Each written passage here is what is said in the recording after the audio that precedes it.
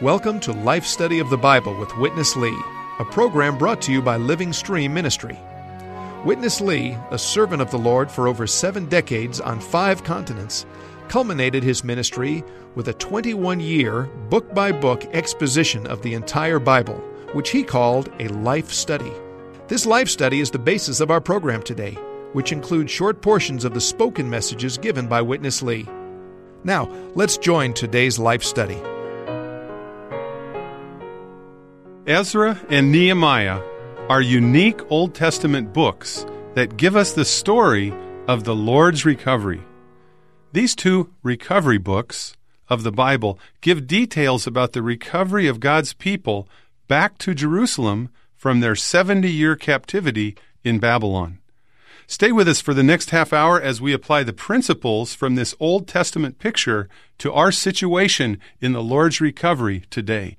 This is Matt Miller, and Francis Ball is with me for this second program from the life study of Nehemiah. Francis, I'm glad you could join me for this particular program. And I'm very happy to be here, Matt. Francis, there are only 2 books in the Bible that Witness Lee called recovery books, and they are Ezra and Nehemiah. Last week we covered Ezra, and now we're on the book of Nehemiah. Some listeners may be familiar with the story of the Lord's recovery in the Old Testament, but let's review it right now briefly as a backdrop to today's program. Well, I believe the situation in Israel at that time has very closely resembled the situation that we've seen among Christians in this present day. The need at that time was for a recovery, because God had to come in and judge His people for not being faithful to Him and not following His way, and not taking care of His economy. And we have seen the same thing happened in our day with those who are Christians who want to follow the Lord. Yet all of our desire doesn't fulfill God's purpose and God's desire. So we need to have this kind of picture from the Old Testament to show us where we are today. And isn't it amazing, Matt, that in the Bible we continually go back to the Old Testament to see pictures of our own up-to-date situation? And that's what we have in this book of Nehemiah. We have a picture of our situation today. There was a degradation among the children of Israel to the point that God had to judge them and put them under captivity, under another kingdom, another rule. And that was the rule of Babylon, Nebuchadnezzar, yes, the king of Babylon. Being brought into Babylonian jurisdiction. So they were under God's judgment, under God's discipline, and this is where we find the story of Nehemiah as very similar to what we see today. Nehemiah was a lover of God. He was a lover of God's house, a lover of God's temple, and a lover of God's people. So we need someone like this who can kind of give us the way to go on. And I think we've seen that in our day. We've seen someone rising up aggressively to come back to God's purpose, back to God's goal, and back to God's heart. So that's what we have with Nehemiah, an aggressive man that is really willing to sacrifice everything to bring the people of Israel back into God's heart's desire and way of going on. Now, Nehemiah was actually not one of the first ones to go back from Babylon to Jerusalem. Actually, we covered that last week in Ezra. The first group was with Zerubbabel, and they went back to build the temple. Ezra went back early. Now the book of Nehemiah starts out in the 20th year of Artaxerxes the king, and this is, I think, a period of 8 years after the situation had happened in Ezra. So he's there as the cupbearer to the king, and we'll see this. And he heard a report from his brother who came back that everything was not going well with the captives who had returned. So now we come to the story of Nehemiah, and let's go there with Witness Lee, and we'll come back and have some more fellowship. Ezra, the book, is a history of the return of Israel's captivity and the rebuilding of the house of God as an initiation of God's recovery. In Nehemiah, the book is a history of the rebuilding of the wall of the city of Jerusalem as a continual recovery among his elect for his testimony for the accomplishment of his economy. So Zerubbabel went back, the temple was built, Ezra went back, the people got taught, educated, after at least 75 years. Nehemiah rose up to go back. And his going back is to build the wall of the city. That's the national defense. And to constitute the country. The rebuilding of the house of God typifies God's recovery of the degraded church, and the rebuilding of the wall of the city of Jerusalem typifies God's recovery of his kingdom. God's building of his house and his building of his kingdom go together. Matthew 16 has the clear revelation that the church and the kingdom go together. The house of God needs his kingdom to safeguard the house and to carry out his eternal economy.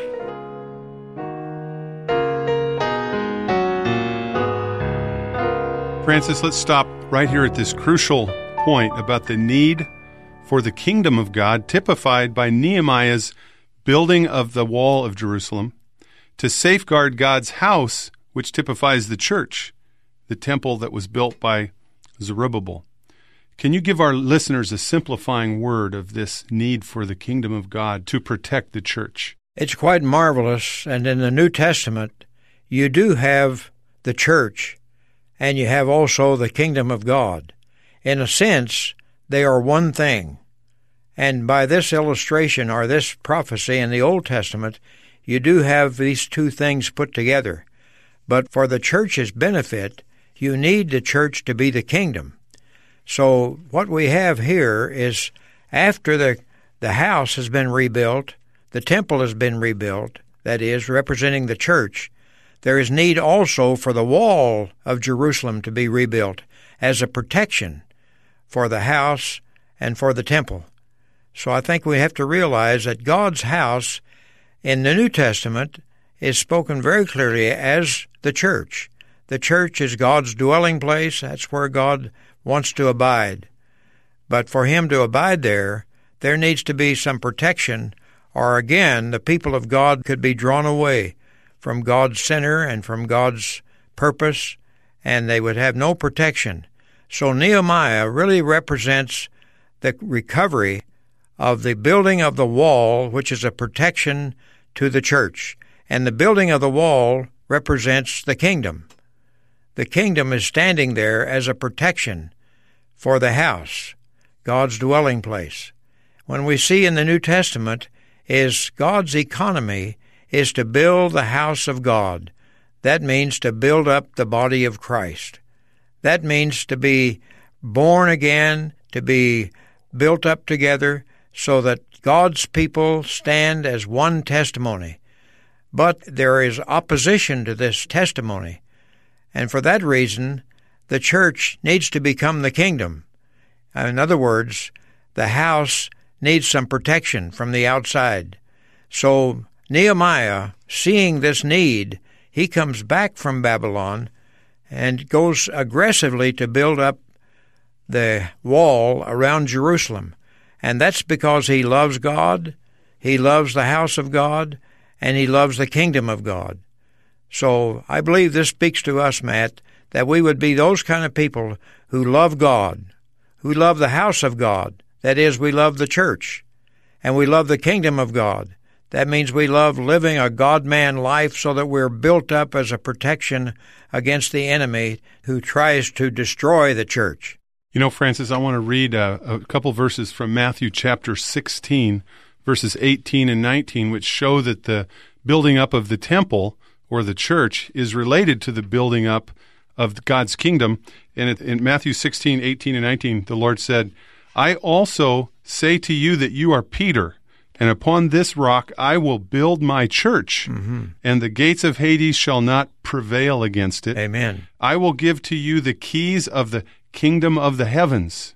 And whatever you bind on the earth shall have been bound in the heavens, and whatever you loose on the earth shall have been loosed in the heavens. So right away after he talks about the church, he talks about giving him the keys to the kingdom of the heavens. So the church and the kingdom, the building up of the two are related. Just to underscore what you're saying and what Witness Lee is saying, at the same time, there's a struggle and a fight going on where the gates of Hades are trying to prevail against the church, but it won't.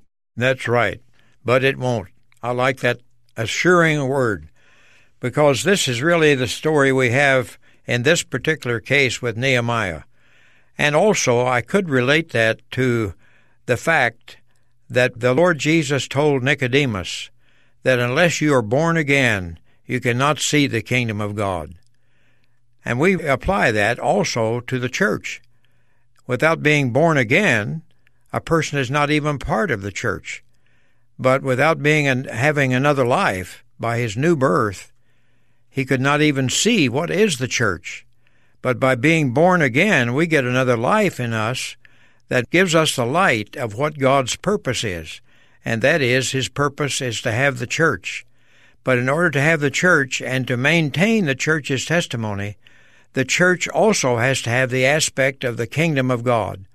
So God's kingdom is actually worked into us in an inner way by the growth of God's life in us, transforming us to make us one people, one in every way, built up together to be the wall that would protect the house of God, that is the church, from the onslaughts of the enemy, that is Satan. Well, Francis, we've got a lot of life study program left to cover today, so let's go on in another section with Witness Lee here on the kind of person that Nehemiah was. Here is a common man, a servant of the king, cupbearer. He was aggressive, volunteer to God, to his burden, to go back to build up the city. The wall of Jerusalem was broken down, and its gates had been burned with fire. But Nehemiah was praising God. First you could see this man, he knew God. He was intending to pray, but he firstly praised God for what God is. Then this man believes the word of God. God did say to his people through Moses that he would bring the captivity of his people back to the place of his dwelling. God did say this. So Nehemiah stood on this word of God to pray. So God got bound by his own word. Then the leaders of the Moabites and Ammonites mocked and despised the children of Israel. Ha ha! You people can build a wall. Ha ha! Nehemiah, who are you? You are just a cupbearer. But Nehemiah answered, the God of heaven himself will make us prosper. But you have no portion, no right, no memorial. Get away. This was Nehemiah. Very aggressive. Then, under Nehemiah's instruction and direction, the Jews set a watch against the enemy day and night. Aggressive. You Moabites, Ammonites will come to do something to us. We set up the watch. We will not give you 1 minute to do anything to damage us. This shows Nehemiah was a strong character. He was there, taking the lead to watch, trusting that their God would fight for them.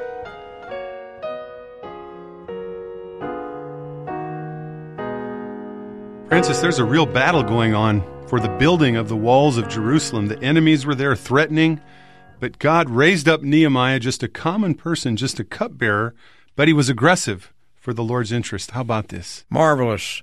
You know, this is not unlike some of the history that we're experiencing and have been experiencing in what we call the Lord's recovery today.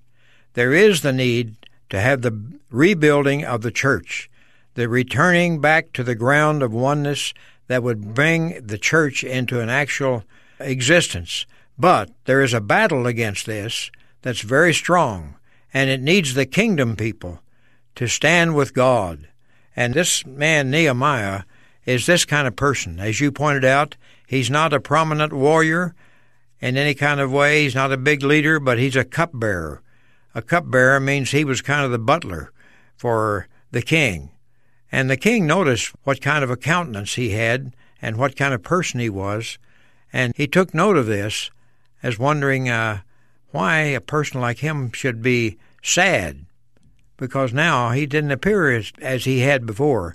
And so the king asked him, what makes him so sad? And the thing that made him sad was the fact that the house of God had been rebuilt back in Israel, and that the people of God were gathered there again, but the whole situation was not good. The whole situation was under the attack of enemies, those who hated Israel, those who didn't want Israel to have any say-so. And they began to make fun of Nehemiah when he came back. But nothing deterred him. But this sadness caused the king to realize that Nehemiah was a very aggressive person. And God also took advantage of this kind of character that Nehemiah was, and anointed him and blessed him in his aggression. And I think another lesson that might teach us something here, Matt, is that what we are by nature is may be very good, like this aspect of being aggressive, but it's still natural. God doesn't want our natural energy, but He wants our person under His dealings with us by the cross, so that we can drop our natural disposition and take on a resurrected life. And that's what we receive when we get Christ in us. We get a resurrection life. And Nehemiah was very aggressive to want to see the wall of Jerusalem built up to protect the house of God and to protect and provide for the people of God. And his aggression was a very strong point. So this is the kind of person we're talking about today. Is this man Nehemiah was set on going back to Jerusalem, building up the wall of Jerusalem, and protection for the house of God. Well, on that note, Francis, why don't we go on back to Witness Lee and see more about this fight for the recovery of the wall, protecting the temple, the wall of Jerusalem. They fight, and they trust in God, that God would fight for them. These are aggressive.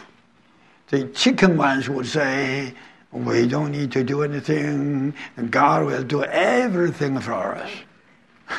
Which way you would take?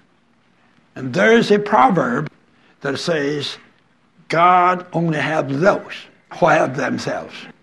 If you don't help yourself, God would not help you. Whether this is true or not, according to history, we can never say God help any chicken. All the people who received help from God, they are aggressive people. Thus, they labored, and half of them held spears from the start of dawn until the stars came out. And Nehemiah, listen to this, Nehemiah and his brothers in the flesh, and the men of the guard, none of them took off their clothes. Each had his weapon at his right hand, including Nehemiah. Francis, let's talk a little bit about this fight real quick. They were prepared on the one hand to fight, but on the other hand, they trusted God. You can't be one way or the other. You really have to be both, don't you? That's right. That's right. What he mentioned there about God helps those that help themselves, I've heard that before, but I never really took it. But this time I realize what that means. An aggressive person can really trust in God. But a lazy person, he cannot have the confidence to trust in God because he's expecting God to do everything, and God's only going to do what we will be willing for Him to do through us. Very good. Thanks, Francis. Let's go on to the conclusion now with Witness Lee. And our fourth portion, we normally only have 3 sections with Witness Lee, but today we added a little bit more into the program. So let's go to Witness Lee for this final word on Nehemiah being a good example and pattern for us in the Lord's recovery today. Nehemiah's good example. He and his brothers did not eat the food appointed for the governor. By that time, he was the governor already. As the governor of that province, he should be paid with quite an amount of compensation. But he did not take that. For 12 years, he applied himself to work on the city wall, and he did not acquire any kind of a payment. Rather, he fed others richly at his table 150 Jews. It was a heavy burden upon the people already, so Nehemiah wouldn't take any payment from them. Nehemiah, as the governor, in the position of a king, the equals a king there, was a man with a pure heart, not selfish, nor seeking his own interest, nor indulgent in sexual lust like all the kings, including David. So he was qualified to enjoy the top portion, the kingship of the good land promised by God to his elect. Don't forget all the judges. They were so selfish. They were so indulgent. But here as a governor, he behaved quite differently. No self-seeking, no compensation. Rather, he just fed others for the purpose of the building up of the wall. And this was Nehemiah. I would say this, in the human history, probably he was the only one, as a leader of a nation, behaved this way. In the Bible, there is such an example. Francis, how about we conclude on this note of this kind of a leader who's got no self-seeking, no self-interest? What a pattern. I would say that's a marvelous pattern, and actually I could testify to the fact that I've seen one like this, who has aggressively taken the lead in rebuilding the wall around Jerusalem as we interpret it today, and was very effective and very much in resurrection, so that he would not depend on others to support him, but he really took care of God's interest, even became one with God.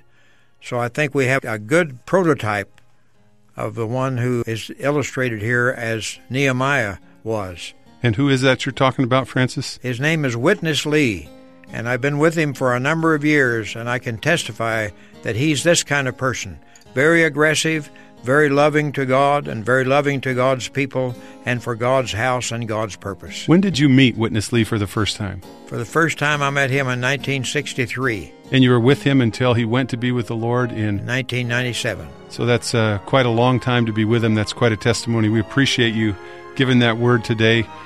We've run out of time, so we can't go anymore. But Francis, I'm really glad you could be here for this particular program today. I'm glad also. Thank you. And thank you also for joining us. If you'd like to get a copy of the printed materials that go along with this radio program, you can call us at 1-888-LIFE-STUDY. That's 1-888-543-3788.